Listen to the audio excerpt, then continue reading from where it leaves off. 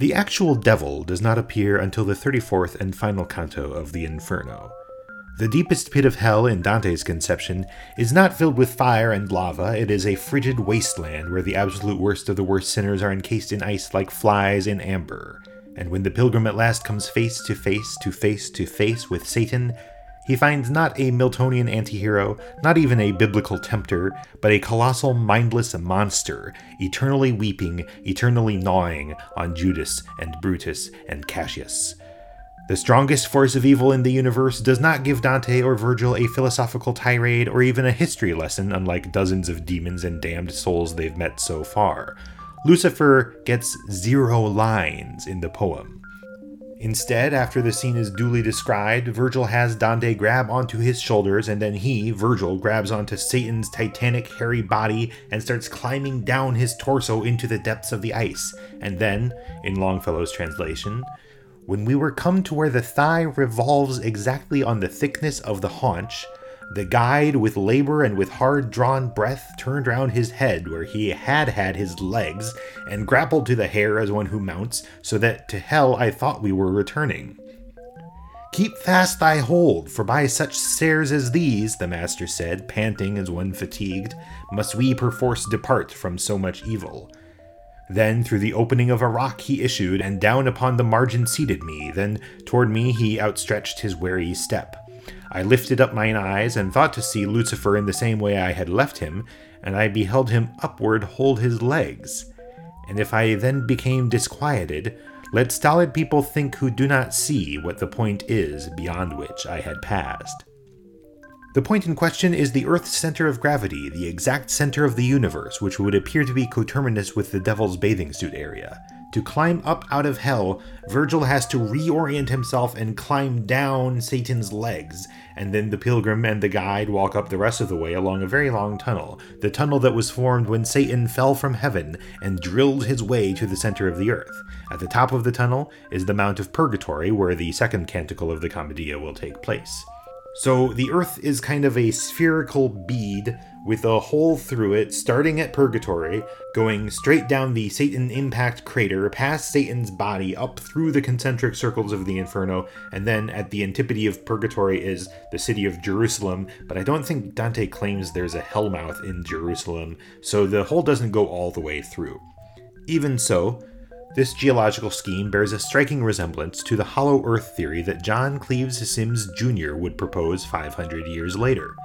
Sims predicted the presence of gigantic openings at the planet's north and south poles, so enormous that you might walk through and never notice you had found your way inside the earth, where you would find, quote, warm and rich land stocked with thrifty vegetables and animals, if not men, unquote.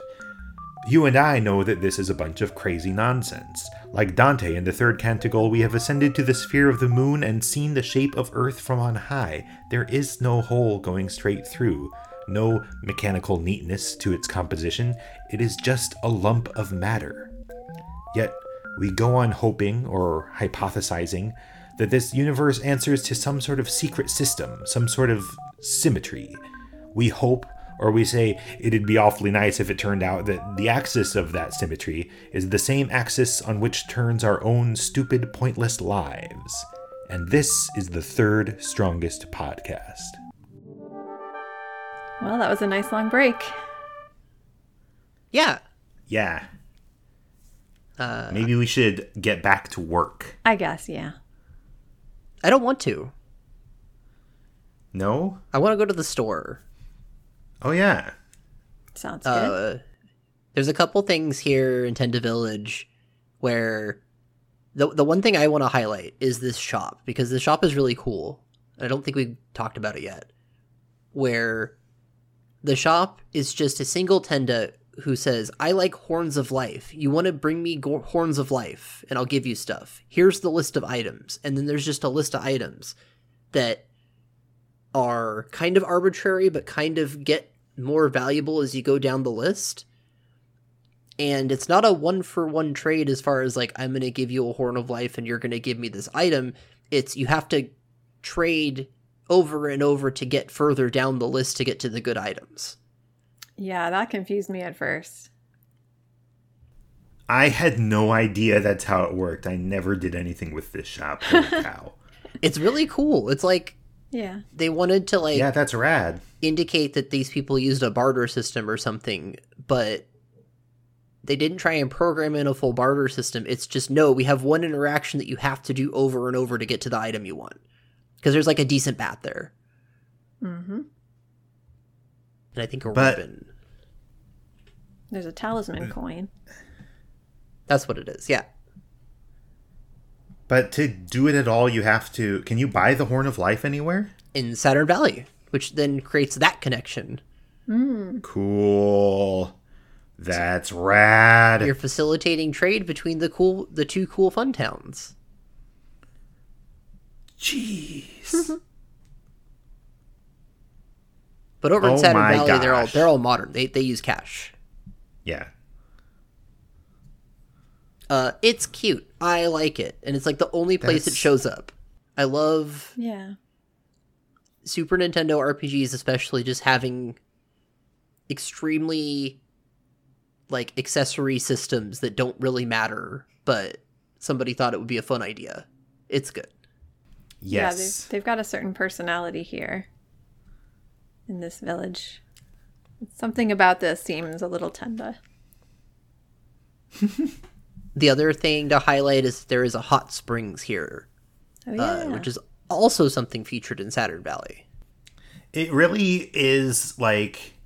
And there's a couple other details. There's like the proximity of Master Belch.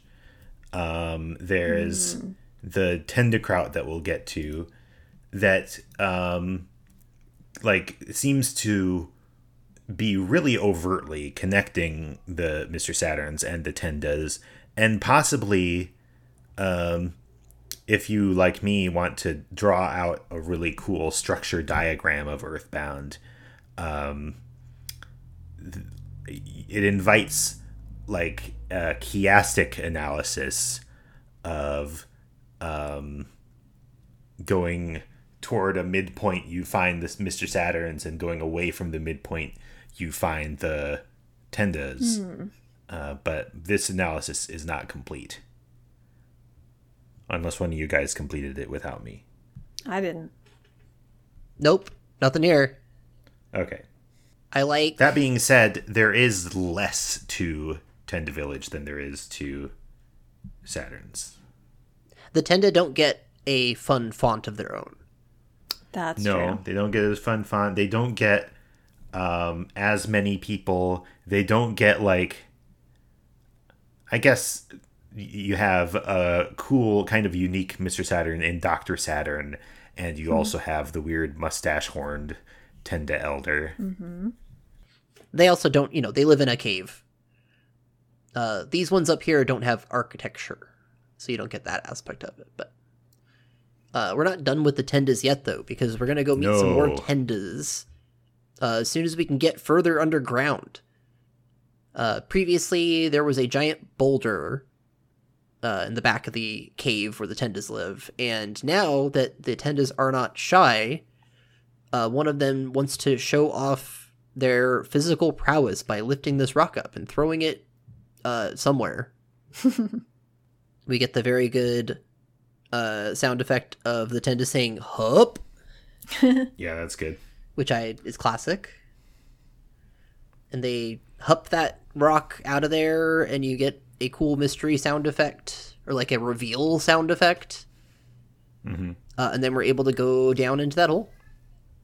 Finally. And there is a rock in there that we were told about earlier, that there's like a rock that talks. That's true. And it says, "Good evening, I'm a talking rock. But the rocks around here don't talk too much. The rock that talks the most is deep down in the labyrinth a ways ahead, in the Lost Underworld. Don't forget to talk to the rock. It's important." What a great line. "Good evening, I'm a talking rock" is pretty great. Yes. Yes. But also, like, what this starts is... It was the non-shy Tenda who said, "There's a rock down there that talks a lot," right? I think so. Yeah. Earlier on? Yeah. Okay. And then, so we get like the anticipation of, oh, we're going to get to talk to this rock. This rock appears. He says, yes, I am a talking rock, but I'm not the one with important information. Keep going and you'll see another talking rock who will talk even more. Thank you, Mario, but your talking rock is in another cave. So I guess there's nothing to do but go past this rock toward the rest of the game. Yeah. And we enter a dungeon. There's a dungeon here. This is Lumine Hole, which we don't really get the name until, like, afterward. Yeah. Well, they don't, I mean, that's what makes it a surprise that there's a dungeon here. They can't talk about, oh, you go to Lumine Hall next, because then you'd be like, oh, that sounds like a place where I'll have to fight a bunch of guys. What we're really looking forward to is the Lost Underworld, but just like the important talking rock, we're finding out that there's stuff on the way. Yeah.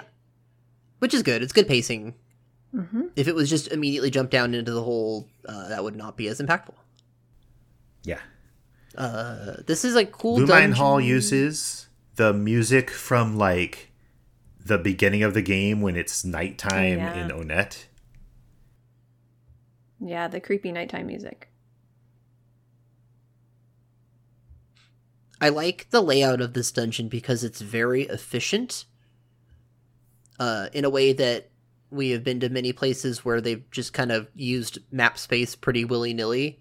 This is kind of a compact, like, square dungeon that still has a lot of branching paths and such. Yeah, some loops.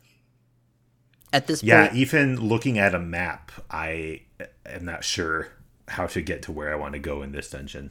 At this point in development, maybe they started to realize that they needed to use their space a little more efficiently. I want to... I have a counter hypothesis. Okay. Which is, I feel like when the maps that take up nice square spaces, seems like those would have been made first. Oh, yeah, yeah. And then the places that are weird jags would be what they use to fill in the rest of the space later on. Could of course, be. I wouldn't say a priori that this dungeon is one of the first things they designed. It doesn't have like I don't know. It doesn't feel like something you designed earlier in the process. So it's hard to say. We've got enemies here. The Fobbies are here.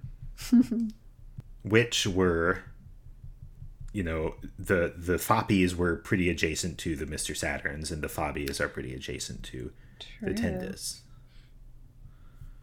And they work the same. They're just orange instead of red. And they come in large groups. Yeah. And they're bad at their jobs. XP. Yeah, this is kind of the last really good EXP farm spot in the game, but... Oh, I wish I'd known that ahead of time. Too late. Too late. There's also the... Is it the uncontrollable sphere? Yeah.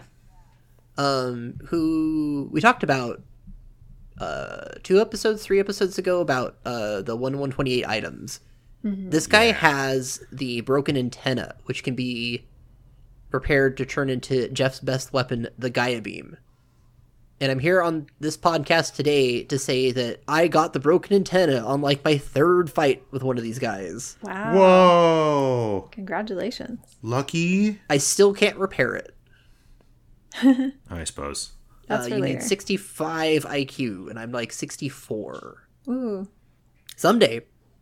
Maybe. Yeah. There's other guys in here. There's like the conducting menace, or wait.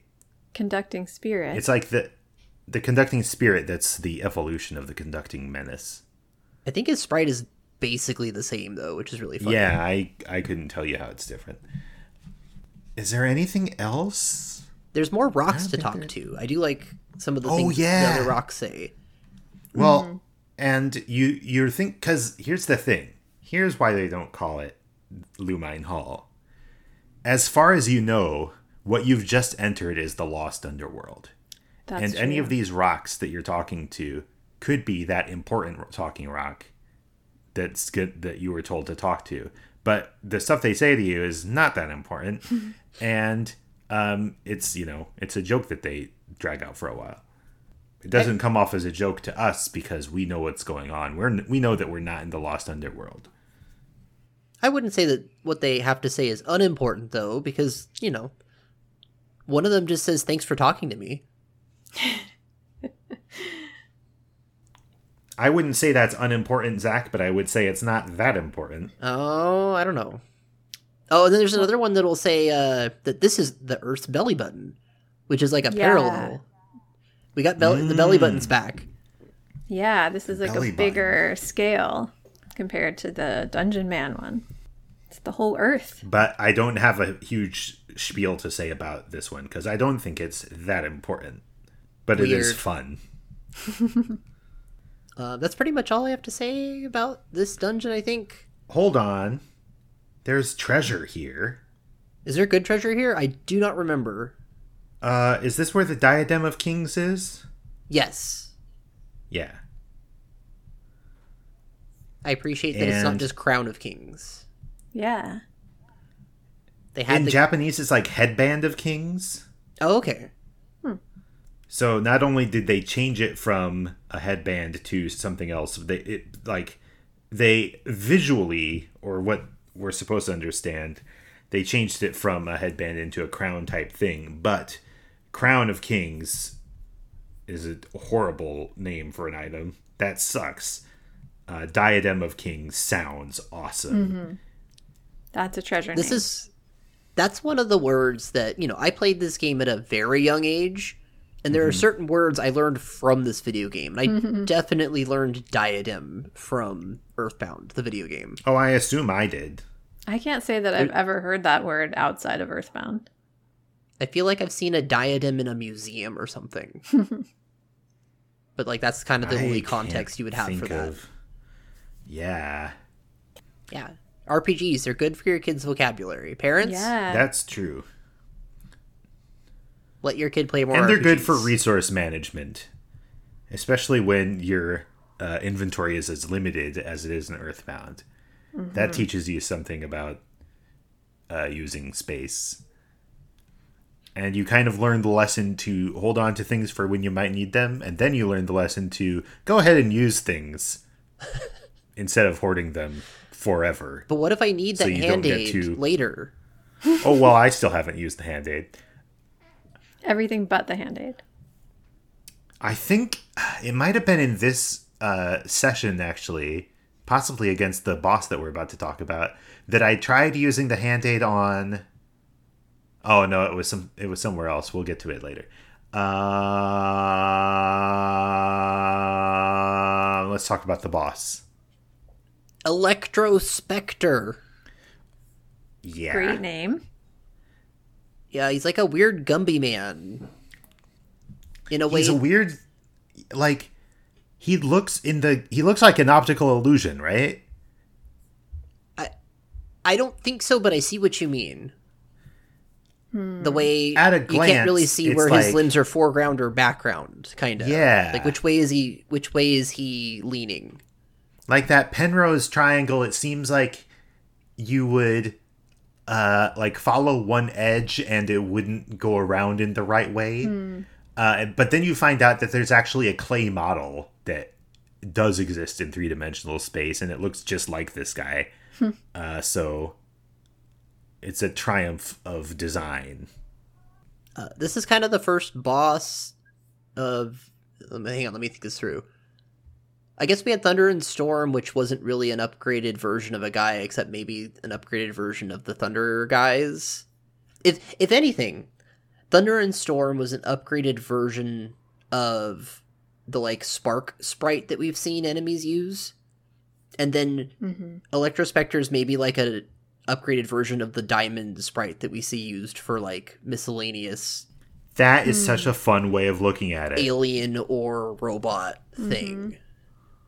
Maybe that's what they were trying to evoke with this design. I think that weirdly, Mother 3 ends up doing a lot more... Mother 3 is a game that has a lot more weird clay-looking guys that are kind of like this guy. Sure. That's a well they go back to, I think, with some of the designs here. Whereas Electrospectre kind of sits on his own with some of the more abstract guys in this game. Yeah. He's also not very hard. Mm-hmm. It didn't seem hard to me at the time, though. He's just got... He uses a bunch of Jeff's items. He's got a neutralizer and a shield killer, I think. I did not see him use either of those. I did notice that the Fobbies were using the HP sucker, and it seemed to never work. Yeah. But I also like that he's just kind of in the middle of a hallway, like within that dungeon block that we were describing. He's not... Yeah, it contributes to the feeling of this, like, quote-unquote dungeon being kind of outside of what dungeons are in this game. Because it's not like most of these Your Sanctuary locations where you go all the way in and then you find the Your Sanctuary and then you walk back. Yeah. This actually is just a tunnel on the way to somewhere else, and we're fitting a Your Sanctuary in there because we have to get 8 of these in. Yeah, it does kind of feel that way to me. Like, compared to the other ones where it's like this little out-of-the-way place where you've just found like a secret spot. It does feel different. It's not so random. It seems intentional. But that's kind of it. Oh, good. Well, that's kind of it for the boss, but the Your Sanctuary location that you find kind of is the ultimate expression of finding a secret spot that turns out to be your spot. True. Yeah. Because you walk through the titular Lumine Hall, and there's all these... there's this very regular grid of glowing lichen on the walls, and when you get far enough, words start appearing in the lichen in the Earthbound font, scrolling across the screen. And what do they say? I don't have the text up. Hold on. I wonder Ness. if it's even in the text dump. It's been a long road getting here. Soon I'll be. What will happen to us? What's happening? My thoughts are being written out on the wall. Or are they? Cool. There's a lot to unpack here. It's really unnerving. Geez, I don't know if I can even say everything I want to say about this. Well, you've got to try. Because it's almost contradictory. Let's read it on the very surface. As Ness gets further in his journey, he is unsure about what's going to happen next, and he has this moment of vulnerability in seeing his thoughts written out on the thing. But the fact that his thoughts are written out on the wall, like, proves that he is, like, super in touch with the earth. Unless this happens to everybody who walks through this hallway. Well, we're not getting any of the other party members' thoughts. That's true. Or are we? I don't think... When he says, Jeff or is... are they... Oh. Maybe we're just seeing what Ness sees, and Paula sees her thoughts on the wall. Maybe. And Jeff sees his thoughts on the wall. Second level of the reading is, why does he say, or are they? Yeah. Because it seems, as it's presented, pretty straightforward. Yeah, the first time I read this, I was like, oh, this is pretty straightforward. But then at the end, when it says, or are they, it really makes you question everything you just saw. But I don't know if that's really intentional. Maybe it's just sort of him thinking, how could that be? And not made to make us doubt what's happening. I mean, we have to include in this analysis, as we're looking at it from every angle, the possibility that this is just the lazy writing, or are they? Yeah. Like, how can I make this more mysterious? Right. There's also I forget which level this is. The idea that, well, there's this melding of personae between Ness as character and Ness as extension of player.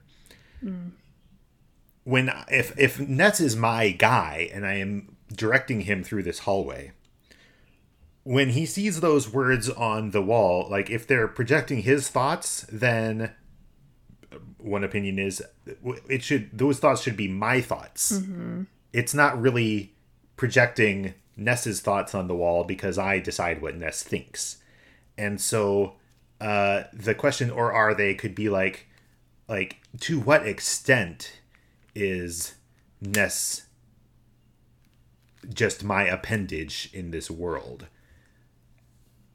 Are they my thoughts being projected on the wall? Because like the player is free to disagree, I guess. Mm-hmm. I feel like there's going to be more about this going forward, because thinking about this now and thinking about Ness's self-identity in the game, that's a theme that's about to get hammered in a couple different places that we're about to get here as we reach the end of the game. So I'm like, let's penciling a reminder for myself to circle back to this in maybe an episode. Mm-hmm. Maybe an episode. So let's just walk past this without fully explaining it. I do love that it is just a scrolling marquee. Yeah. Because, like, it could be... It's a very non-naturalistic way to portray your thoughts being put on a wall. Yeah. Because it could just be, like, text surfacing and then, like, vanishing, and then new text surfacing and then vanishing. It could be done in a way that feels more magical, but this feels very mechanical. Yeah, that's true. It feels very video gamey. Yeah. But, like... And I kind of wonder... Yeah? I was a fantasy... I could see this in a more fantasy-central video game doing it the way I'm describing, though, where it's just, like, the text shows up and then goes down. So, yeah, it's this very... trying to evoke modern-day fantasy, I guess, by virtue of it feeling like a marquee at a baseball stadium or something. Mm-hmm. I also want to ask, is it like this because this was possible for them to program? Yes. Also probably yes. Somebody thought this was a cool effect that you don't see often in a game like this. Yeah, it is pretty cool. And, you know, I will return to my hypothesis that the game doesn't have well thought out deep themes, and possibly all that's supposed to be going on here is impressing you with how weird this is. On that level, it does an amazing job because it's so strange. Yeah. Okay, I'm gonna jump down this hole now, okay? I'm sure it'll be a really short fall, right? Well, you would think. Yeah. It's kind of hard to tell based only on the visuals, because we don't get like a visual of people falling down. I in my head I inserted the graphic from Super Mario RPG of the team falling into a abyss portal, because it was just a black screen and this kind of slide whistle noise. And then we're here. Oh yeah, now we're here. What the heck? Another we're very shocking small. transition. Hey, we're small now. We shrunk. Yeah, Your sprite that's is now cool. like 4x4 pixels or something ridiculous. As small as possible. The game scale changed is what actually happened here. We're in the Lost Underworld. It's a big area we're going to talk about, but like immediately you as the player notice that the game scale has shifted in a way that has only happened like one other time in the video game. Yeah. When was that? When you're in the boat. Oh yeah. Okay. Is this basically the same scale as that? I guess it is. I think so. That's it's like cool. roughly.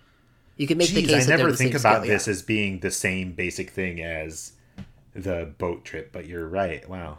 That's a much shorter section. And you're in a boat. It is, and it feels like, because you don't have control over the characters, it feels like you're just zooming out for this cinematic, and the game hasn't really changed scale. Yeah. It just is looking that way for fun for a minute. But now, it's for real this time. Yeah. You actually are tiny. And in addition to you being way tinier, the monster sprites here are bigger than basically everything in the normal overworld, except for like trees. Yeah, like trees and cavemen. Cavemen, yeah, and bears. And bears. I knew there were examples. But they're that size, and it makes this place very intimidating. Yeah. Yes. We're meant to feel the enormity of the place. That's not what that entered. word means. Is it not? No, enormity means like heinousness. Oh. Enormousness. Well, not that word. The enormousness. The largeness. Mm-hmm. The size. Yeah, there's friggin' dinosaurs. Good point. I mentioned the caveman. It is fun that Earthbound is a game that takes the stance of having cavemen in one place and dinosaurs in another place because they didn't interact. I'm not reading that as a stance. I am declaring that this is a hard stance that the game is taking. Yeah. The cavemen live this where... is a game that is saying cavemen exist in 1990X and dinosaurs exist in 1990X. In separate places. As far as we know. Yeah. It's very controversial. The dinosaurs are mean. Especially the Chompasaur. Yeah, the Chompasaurs are tough. They do that. They do fire attacks on everybody. They've got a shield up. Yes, I appreciate that Earthbound is a game that takes a stance that says the dinosaurs had psychic shields. Yeah. I mean, it's the Earthbound equivalent of how tough it would be to fight a dinosaur. Well, no, think about it. How could they have survived the Chicxulub impact if not for psychic shields? Yeah, these are the ones that had the psychic powers. That's why they're down here. They hid away in this like hollow earth Lost Underworld. area. Okay. I was waiting for Zach to say hollow earth. Holy cow, there's a hollow earth in this game. Yeah. So cool. I have to say, I know I say this about probably roughly half the video game soundtrack, but this is like one of my favorite songs in this video game. It's good. I like it. I think it doesn't go hard enough. I'm always waiting for the part where it like really goes into the next gear and then it loops back to the beginning. Yeah. I have to. Zach, you say yeah in response to everything. Yeah. This is the episode where I really take it out on Zach. All right, let's go. Bring it on. I edit this podcast and Zach says yeah in response to everything, especially when he disagrees with me. That's true. That's true. No, the soundtrack is good. Yes. The other enemy that we must not forget is the ego orb. Even scarier than dinosaurs somehow. You think it's scary? Yeah. It looks like the giant moon from Majora's Mask. It's like a big Monty Python looking guy. Yeah. And it's so out of place. What is it doing here? It's amazing. It's weird. It's so weird. I remembered them exploding. They Geez. don't explode. I thought this was an extension of the other spheres that we've seen, but no, it's not. It's just a giant round stone with a face, I guess. And it is completely bizarre, but it's not out of place. Somehow it seems like the Hollow Earth should have the giant rolling stone head.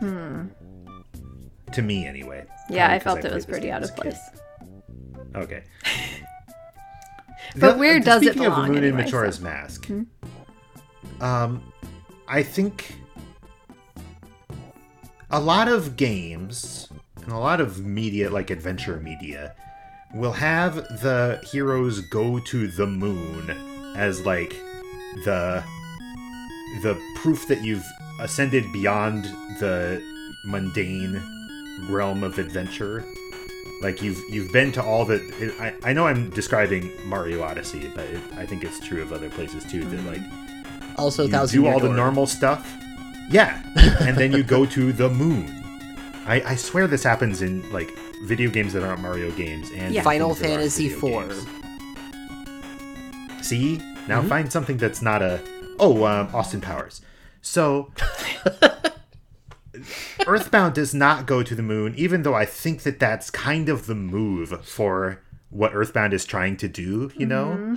We have America, we have Europe, we have Egypt, we have the jungle. You should go to the moon. But instead of the moon, I think we go to the Hollow Earth, which is kind of the same thing, other direction. Very, very cool, memorable, rad. At some point, we went off about the fact that despite this being a game about an alien invasion, it really avoids a lot of space stuff. Yeah.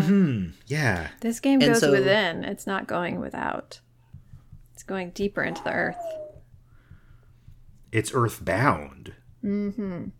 Yeah. They really don't seem that concerned with the idea that it's an alien invasion narrative. Yeah. And even the biggest, baddest alien isn't in space. No. He's in the moon within. Mm-hmm. Anything else to talk about in the Lost Underworld? There's a bunch of hot springs here, but these are different kinds of hot springs. They're all geysers that you stand on and comically shoot up in the air. There's frequent earthquakes, I guess they activate on a timer or something. But it adds to the ambiance of you wandering around this massive area when there's just earthquakes happening randomly.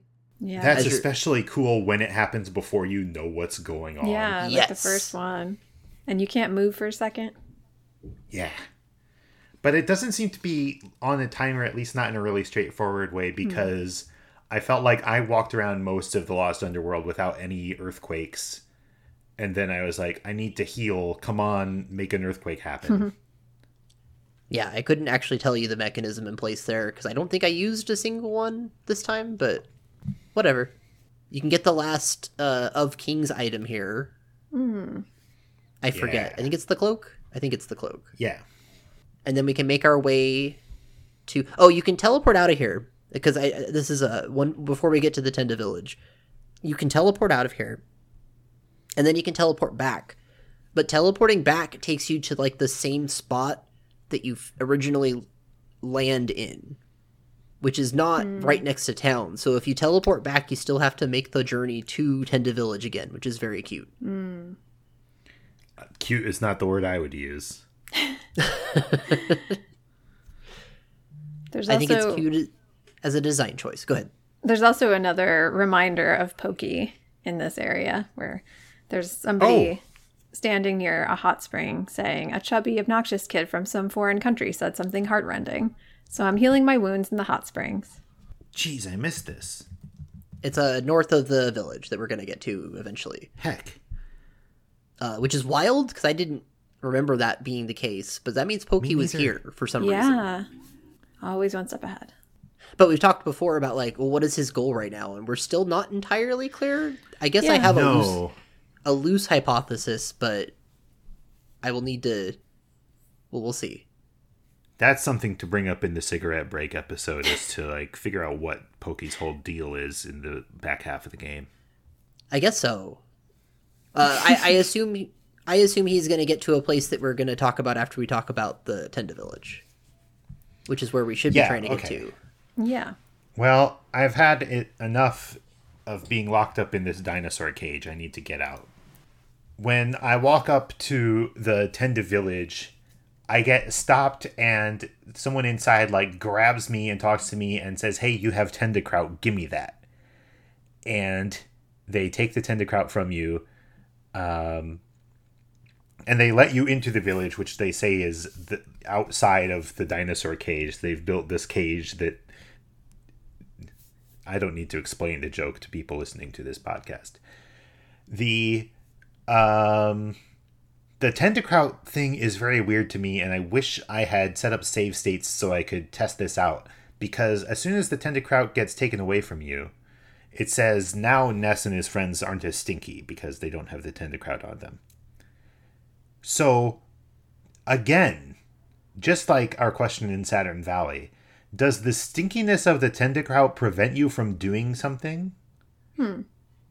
It seems like it's saying, okay, now that you don't stink, you can do something else. No, I think in this case there's nothing mechanically happening. This is just flavor. Yeah. Just because you're not carrying it anymore. It's just reminding you how gross it was. It's a game that is obsessed with smell. Yeah. Maybe not to the extent that the marketing would have you believe, but it is a recurring theme. I guess. Huh, yeah. We made it. We're in the Tenda village finally. The other Tenda village. Wait. No. Wait. No. What I have to say this about the Tenderkraut is that it functions weirdly like the fly honey as something smelly and gross that you have to carry around as a way to unlock something else to get past an obstacle. Okay, yeah. Okay, go on. Tenda village. There's stuff here. I'm scrolling through, looking at my notes. I have a note that just says spewing out his cake hole. Which is somewhere in the text stub, so let's do it. Yeah, because one of the Tendas says that some other Tenda says that they built this cage to keep the dinosaurs out, but really they're inside the cage, and so the Tenda says that other Tenda, maybe the local elder, is spewing out his cake hole. There you go. That was evocative enough for me to write down. Yeah. There's a pair of Tenda here. There's a girl that you'll probably talk to first who has a shop with some very good items in it, and she likes to say that she's like playing store, and she likes to play with her friend Ego Stike. Who you can then talk to. He says, and I didn't catch on to this till this playthrough, that he also came from, or like went and studied in an economic superpower. Does that mean he knows the businessman from Deep Darkness? Would seem to be. That's delightful. He does the loan you money thing, I think, in the same way that the man with the straw underwater in Deep Darkness does. In case you need an ATM. And you don't want to teleport out of here. Because you're going to get sent all the way back to the other side. Uh-huh. I had to look it up. Oh, go ahead. Yeah? About look up why the guy's name is Ego Stike? Yep. Go ahead. It is a very mangled Japanese pun. For like, your English is wonderful. Ego Stike. According... your English is wonderful, or just English is wonderful? Or, yeah, it would just be English is wonderful. Have you heard it both ways, Sean? What? Never mind. Well, if the sentiment is English is lucky, then I have been in this economic superpower, and by the way, English is lovely, makes it sound like the economic superpower they're talking about is America or Eagleland. Yeah. And with that in mind, that enriches like the guy in Deep Darkness who says, I'm from an economic superpower, and he's not naming it, but he's actually from the same country you're from. It's just that over here we have to call it, we don't want to say what country it is. That's fun. That's fun. It's a lot of character. And a named character. Yeah. You do get the random just character with a full proper name. Yeah. In this video game from time to time, and that's great. Yeah. And because it's like untranslated or whatever in the English version, that means that we now have evidence, one piece of evidence for what Tenda names are like. And so we can use that to seed our random name generator for our RPG system where you can play as a Tenda. Excellent. You just have to take a Japanese phrase and then mangle the romanization of it. Either that or you have to put like a hyphen in there for no reason. Yeah. Yeah. The more hyphens, the better the name. The Star Wars Expanded Universe method. There's one important thing here. Is there anything else going on here? Not that I see. The big talking rock. There's a talking rock here. And it's the same sprite as the previous talking rocks, which means that with the scale adjustment, this talking rock is like 30 feet tall. Oh, yeah. It's not the same sprite. Is it not? No, the talking rocks upstairs are like 32 pixels tall or whatever. This guy is 16 pixels. Or not, if those are 32, or this guy, I'm looking at him right now, is 16 pixels tall. Okay, so he's still big. He's way bigger compared to Nest's actual size than the other ones we've seen. This is the biggest rock we've seen so far, but it's the smallest sprite. And he talks to you. You finally came, Ness. Finally, you talked to me. Listen, Ness. I'm going to tell you something very important. You may want to take notes. Ready?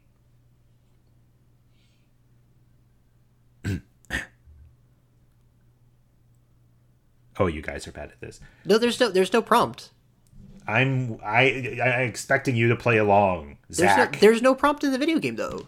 You're the chosen one. Your destiny is not only yours, it's the destiny of the whole universe. There will be a time in which all of you in the universe will overlap each other. It's not necessary to understand now. Do you remember Giant Step in Onett? That is one of your sanctuary. It is a spot which gives you power and allows you to realize all your skills. There was a monster that protected it. The monster was influenced by the power of that place. You must have beaten those monsters. You must reach all the 8 power spots in the world. When the Sound Stone records the melodies of all 8 power spots, you can finally see your world. I'll tell you all of the power spots. 1. Giant Step in Onett. 2. Lilliput Steps in Peaceful Rest Valley near Tucson. 3. Milky Well in Grapefruit Falls in Saturn Valley. 4. Rainy Circle found by Jeff in Winters. 5. Magnet Hill at the edge of the city of Fourside. 6. Pink Cloud, which Pooh knows. 7. And Lumine Hole, where the Shining Lichen lives in the cave. 8. A new place is now going to be opened up to you. Fire Spring, located southwest of here. Listen to the melodies of all 8 power spots. If you do not fail, you may upset Gygas's plans. Understand, Ness? The time will come. The time when the destiny of you and the whole universe will overlap. It is fast approaching. There it is. We get Lumine Hole instead of Lumine Hall, which is always delightful. And we get the first explanation of we get a further explanation of what BuzzBuzz told us way back in episode 1 or 2. I forget if we did that, which episode we did that in. Where BuzzBuzz kind of told us to get the 8 melodies in some nebulous way to get power, but now we have it spelled out that once we get all 8 melodies in the Sound Stone, we can see our world. Yeah, which is a new with thing. Capital letters. Your world. Like an extension of your sanctuary. Yeah. Cool. This is I guess partially in place if you somehow missed one earlier. Yeah, it's very helpful. Earthbound Beginnings has something like this where there's a NPC who's like a bard that will tell you where the melodies are in case you missed one. That's cool. But in that game, not all of them are connected to dungeons, so it's kind of easier to miss them. Some of them are just in random spots. Not random spots, but like spots where you just go to a place and it's just there. So this is kind of them doing that again, but this game treats these places with much more what's the word I'm looking for? Grandness. It's a big deal when you get one of these. Yes, and in that game, the melodies aren't like tied to the destiny of the universe, are they? No, not in the same way we're talking here. This is all very much telling us that, you know, we know we're the chosen one in this game, and we know that by obtaining this power, we're going to be able to save the universe. And that's there will be a time in which all of you in the universe will overlap each other. That's a confusing sentence. What an interesting concept. Yeah. Because I was looking at Ego Stick, I have the Legends of Localization page open, and like Tomato's literal translation is, the time will come when every part of you will become one or overlap with every part of the universe. So that's much more easy to understand, that Ness will just overlap the entire universe and become one with the universe. All of you in the universe will overlap each other. Is terrifying by comparison. Yeah. Sorry, go ahead. Both are kind of intimidating.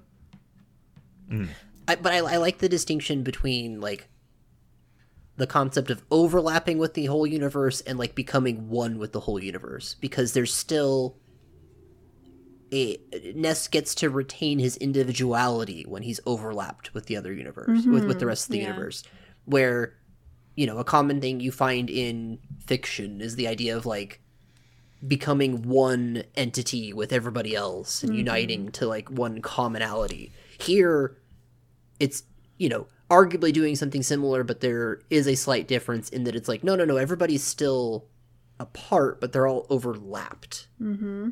And that's a fun distinction to roll around in my brain pipes. Yeah, you're not disappearing, you're not melting. You're still you. But the main thing is, or I guess the thing that we need to put in our quiver going forward is the fact that Ness is the chosen one.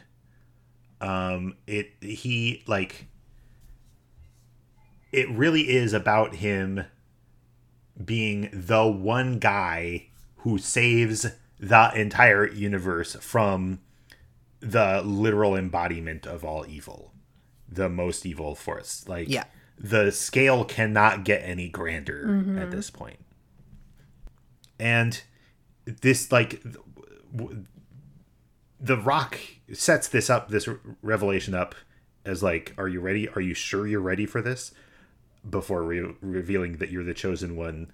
But like up to this point, I don't know if the way the game treated this up to this point makes this a surprise, because there's so much talk about destiny and you know, it's got to be these 4 kids who are going to defeat Gygas. It hasn't been spelled out that Ness is the most important person in the universe, but it doesn't come as a shock when the rock says it. Yeah, it's not a surprise, but it does feel very momentous to be told directly. Yeah. It is a change. I think this is a pretty dramatic speech. It's all very direct, and the time is fast approaching. Yes. Now, when the rock says a new place is going to be opened up to you, does that mean that we can't go to Fire Spring until we talk to this rock? Can we just zoom past Tenda Village without giving away the Tendakraut and go to the Fire Spring? That's a really good question. That's what I really wanted to check. I believe that your intuition is correct in that, if I'm understanding you correctly, that you have to talk to this rock before you can go to Fire Spring. How do they stop you? I think the door is literally closed. I have like a vague memory of that cave with like a closed door sprite. The door to the cave. Yeah. I've never seen this. I feel like that's what it is. I could be wrong. That could be misremembering, but that's what my memory is telling me, is that, like, no, like in the Lost Underworld overworld? Yes, correct. Oh my gosh. Huh. I don't know how to check that in any way that is fast enough to do on this podcast right now. However, that is what my memory is telling me. Well, we should probably go to Firespring. Okay. There's a long walk back through the underworld to go to the other side of the underworld. There is a place to stop before we get there, though. Because we find a cave, and we're like, that must be the cave we're trying to get to. But no, that's not. That's not. This is a place that is not named yet in the video game, I don't think. Mm-hmm. It's not clear to me that it's named in the video game at all. I think you're right. I don't know how we get the name Cave of the Past necessarily, but we have to call it the Cave of the Past for want of a better name, but I mean, maybe a better name would be the Cave of the Present. But we walk in and we can't access very much. You just kind of walk in and you're on a little platform and you can see some other stuff, but it's all inaccessible as of now. Yeah. But I can see a thing. I can see the wreckage of some kind of thingy. Okay. I'll this put must that be in where... my quiver. Oh, go ahead.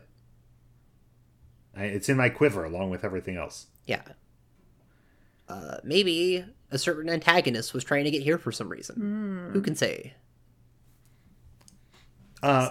Before we move on from that to analyze it later, I think up to, this year, researching this game so heavily, it wasn't clear to me that represented that antagonist coming here.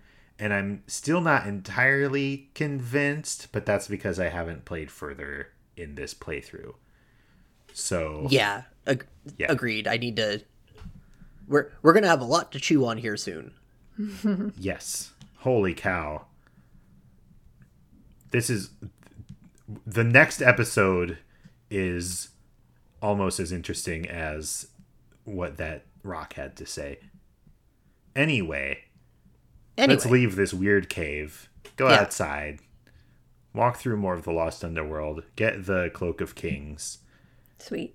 Stop at another weird, rest area, partially fenced in, so that we can heal up a little bit before we enter the Firespring Cave. We've finally reached the final cave, the ultimate cave, a cave with lava in it. Yeah, it feels like the funny. final one. Very funny that the final dungeon of sorts just has to resort to a regular RPG archetype. Yeah. In some way that my brain likes that a lot. Yeah. And, it's kind of paying up on the implicit promise of going to the center of the earth is that there should be lava. Yeah. And so far in the Lost Underworld, no lava yet. I thought the dinosaurs and lava hung out together. And Zach will say, no, historically, dinosaurs and lava were millions of years apart. But here we see. No, but okay. In the Firespring Cave, we have the Psychic Psycho. And we also have the Major Psychic Psycho, because there will not be a good place to put the palette swapped stronger version in a later dungeon. This is the right place for both of them. I guess. I do wonder what they're doing here. So, you're with me in understanding the Psychic Psychos as, basically human guys, psychic humans who are wearing suits, right? I'm not making this up? Yeah. So these are humans from the surface world who have come to this, incredibly powerful psychic location. I had to look up. I'm like, what are these guys called in Japanese? Is that any more helpful? And no, they're just PK men. Huh. and they have some kind of, on my first reading, the thing on their head is like the top of a salt shaker. But possibly we're supposed to understand that this metal hat that controls their psychic powers has been riveted onto their head. Yikes. And yeah, he's wearing a suit, or at least a tie, but he's on fire. And at this point in the game, you kind of don't even blink. You're like, sure there is. Sure, it's a man with a metal head who's going to psychic at me. And there's also, what are the lava blobs called? Soul-consuming flame. The soul-consuming flame. That's such a... Man, the names just don't stop in this video game. Yeah. Yeah. The soul-consuming flame is kind of a pushover compared to other people in this dungeon, right? I thought they were pretty tough. Plus, they used the boss music from earlier, so that's a little scary. Well, in my personal experience, this time at least, like every time I ran into a soul-consuming flame, it was by itself, and it took 3 bash attacks, and then it died. What did they do? They did something that was harmful. Oh. Can they, like ooze toward you, or, like, in the manner of the Scalding Coffee Cup, use a PK Fire type attack that looks like a physical attack? Yeah. I see. They do very high level fire damage. Not to me. It helps if you have stuff equipped that's good against fire, which there have been a couple of recently. But they didn't give me the clue that I should equip that. No, you got to figure it out when you walk in and there's a bunch of lava and fire bits walking around. There's also the other enemy here, unless I'm forgetting something, is the evil elemental. Yeah. Those were the easy ones, I thought. Oh, okay. This guy they're looks... not that scary, but this one friggin' possessed me with a mini ghost. Oh, yeah. Which I never liked. That's good. I love the mini ghosts. This guy looks like the Moo training spirit. Oh, yeah. Yes, it does. As if, like, they are both the same type of spirit, but this one is bad. Yeah. This one's evil. If the fire spring is drawing psychic people to it from the surface world, then it would be drawing, like, the ghostly elders from Dalam, just like it would be drawing psychic men in suits from Eagleland. Yeah. Makes sense. It does make sense. You cannot use your for sale sign here for reference. I've not been checking everywhere, but I did try and sell something in this dungeon and was disappointed. Yeah, nobody Did you wants to come try in here. the Lost Underworld? Not on this playthrough, but I'm fairly certain it just does not work. Okay. Because they don't have small sprites for anybody else. Yeah. Yeah. The big thing with this dungeon is it's kind of the ultimate dungeon when it comes to avoiding fights. Because it's a lot of ducking in and out of caves.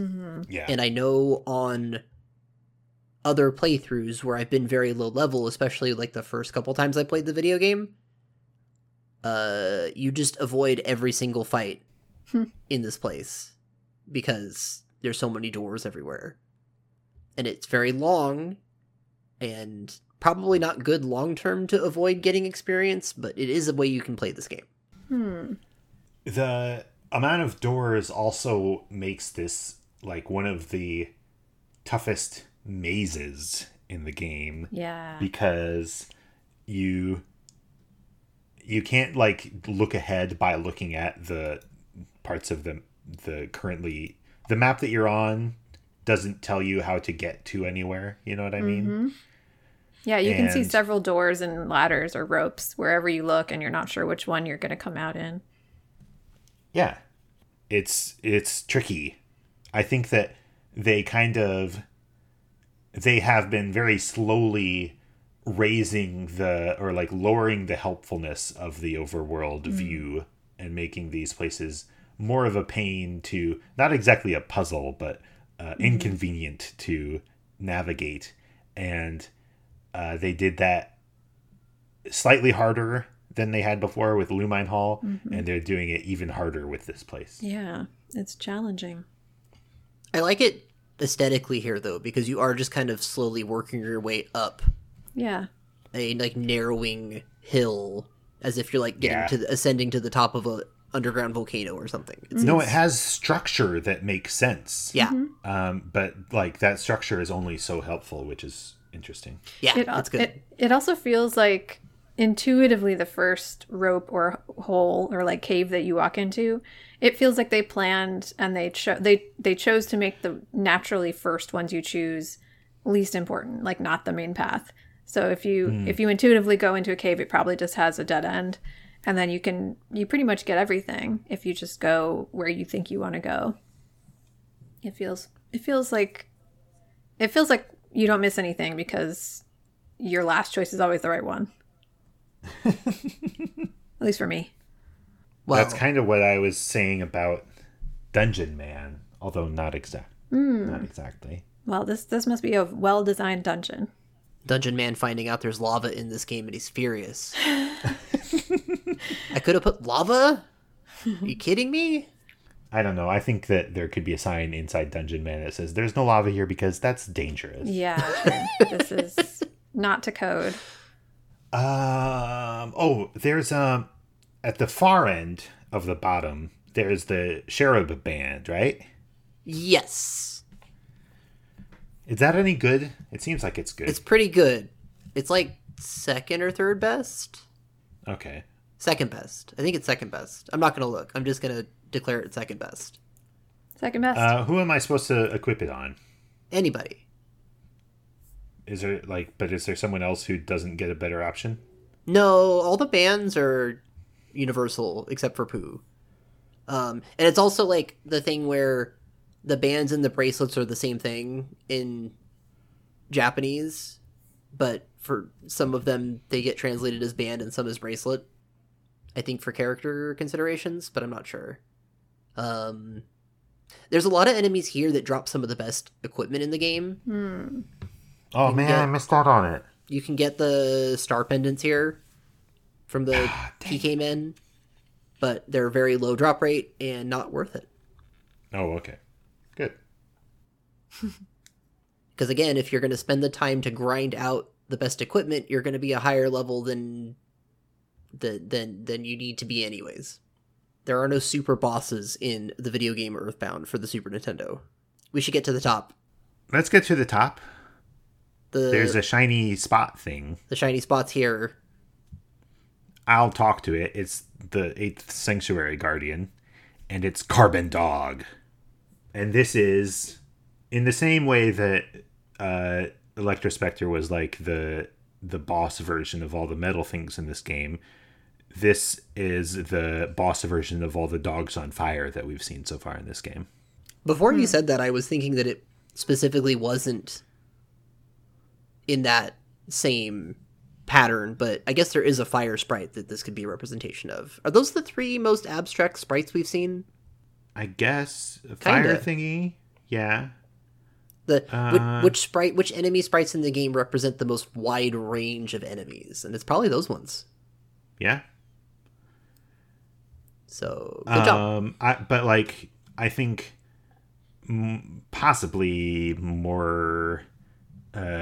I don't know which I find more convincing, but I think someone could be more convinced that this is the boss version of all the other dogs that you fought in the game. Dogs have been a thing. I guess so.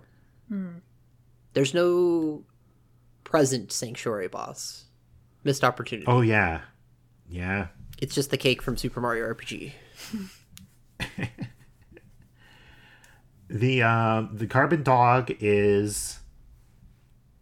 I've now learned to play defensively and not get myself in trouble. So I wasn't in as much trouble when I fought Carbon Dog this time, but he's been very tough in the past. Yeah. It's tough. This is among the most challenging fights in the game. It's a tough enemy to fight, and then it has a trick that if you're not prepared for that trick, you can get really messed up. Yeah. I noticed that. Tell me more about it. Yeah, it's not Carbon Dog that's so difficult, it's Diamond Dog, which is Oh, yeah. what emerges out of Carbon Dog. Makes a lot of sense when you think about it. Yeah. It's a lot of fire. So, is it just, it must be just once you get it down to enough HP, it turns into Diamond Dog, and it emits a light or something and turns into Diamond Dog. And now it can do worse attacks. It can do, it can do something that can kill you in one hit. I noticed. Yeah. What attack is that? It has something it can do that causes different status effects, and sometimes that is an instant KO. Sometimes it just makes people cry or paralyzed or whatever, and then sometimes it's just emit a glorious light. So it's the equivalent of PK Flash Omega. Flash Omega, yeah. Yeah, it's tough. It can also bite you hard, and that can diamondize you. Ooh, that didn't happen to me.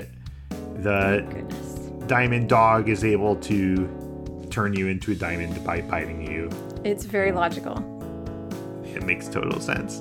It also comes out the gate with a power shield, which is where you can really get yourself in trouble, because if you're going all-out attack on Carbon Dog, and that last hit on Carbon Dog is at the top of your lineup, you might be about to launch several very strong attacks that are going to get bounced back at you, and that has definitely made me lose this fight before. Yeah, I think that's probably what happened to me.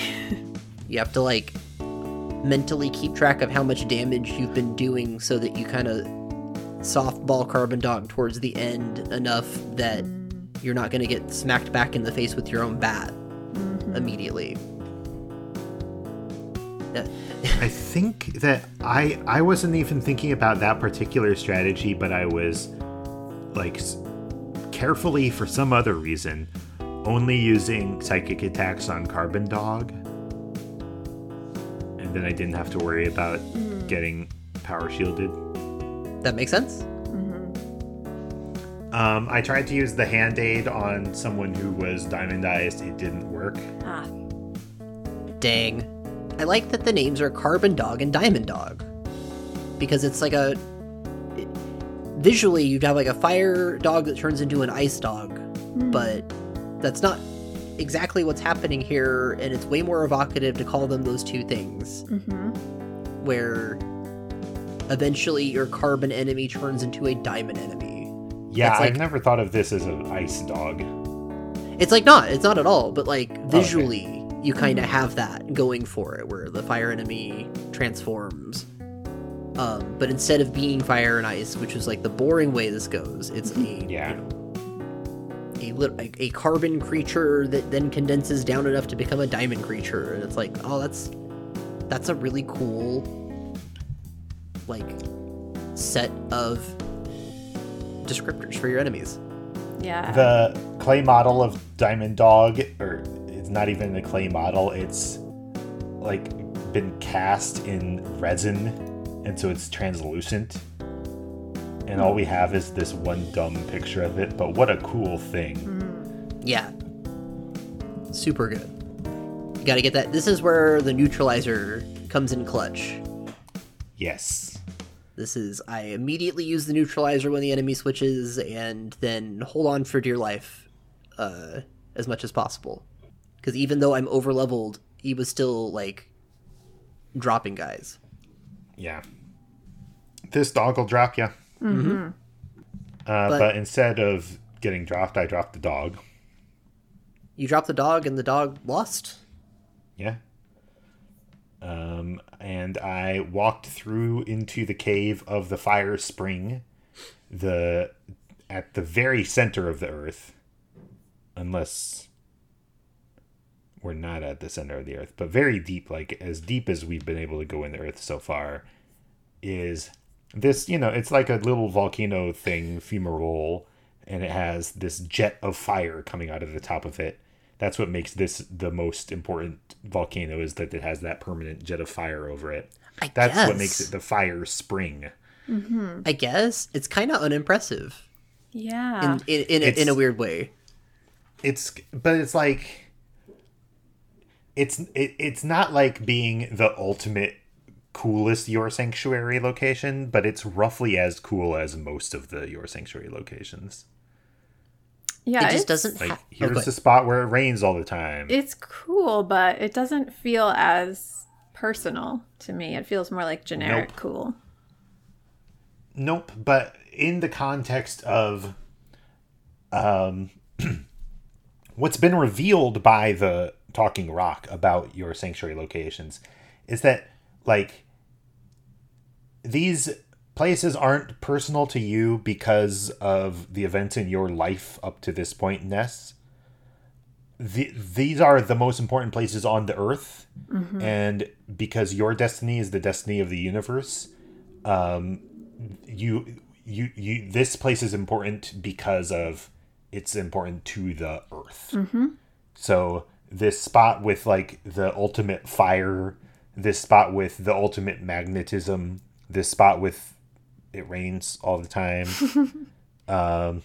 These are part of your destiny because you are like the avatar of the world spirit, and you need to connect with the world, not because of your dumb personal life. There's this footprint near your house, but because you are the Earth. Now I see. It's that continual escalation we've been talking about, where once we left Eagle Inn proper, things have gotten a little more intense. Oh, yeah. Though I do agree with Sarah, it does feel less personal when it's not the weird footprints that are in the next town over that people go look at sometimes. Yeah. We've lost the roadside attraction aspect to it as the scale of our adventure has grown.